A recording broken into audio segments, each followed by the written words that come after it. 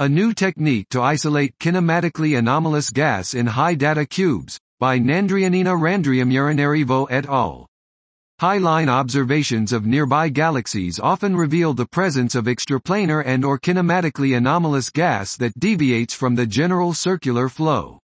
In this work, we study the dependence of kinematically anomalous high gas in galaxies taken from the SIMBA cosmological simulation on galaxy properties such as high mass fraction, specific star formation rate, and local environmental density.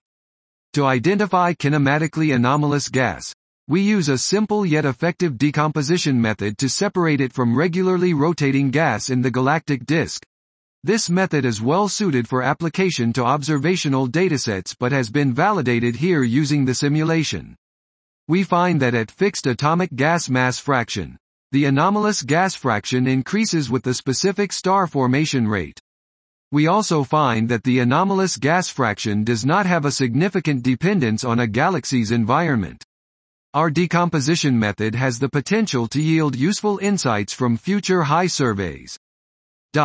This was a new technique to isolate kinematically anomalous gas in high data cubes, by Nandrianina Randriamuranarivo et al.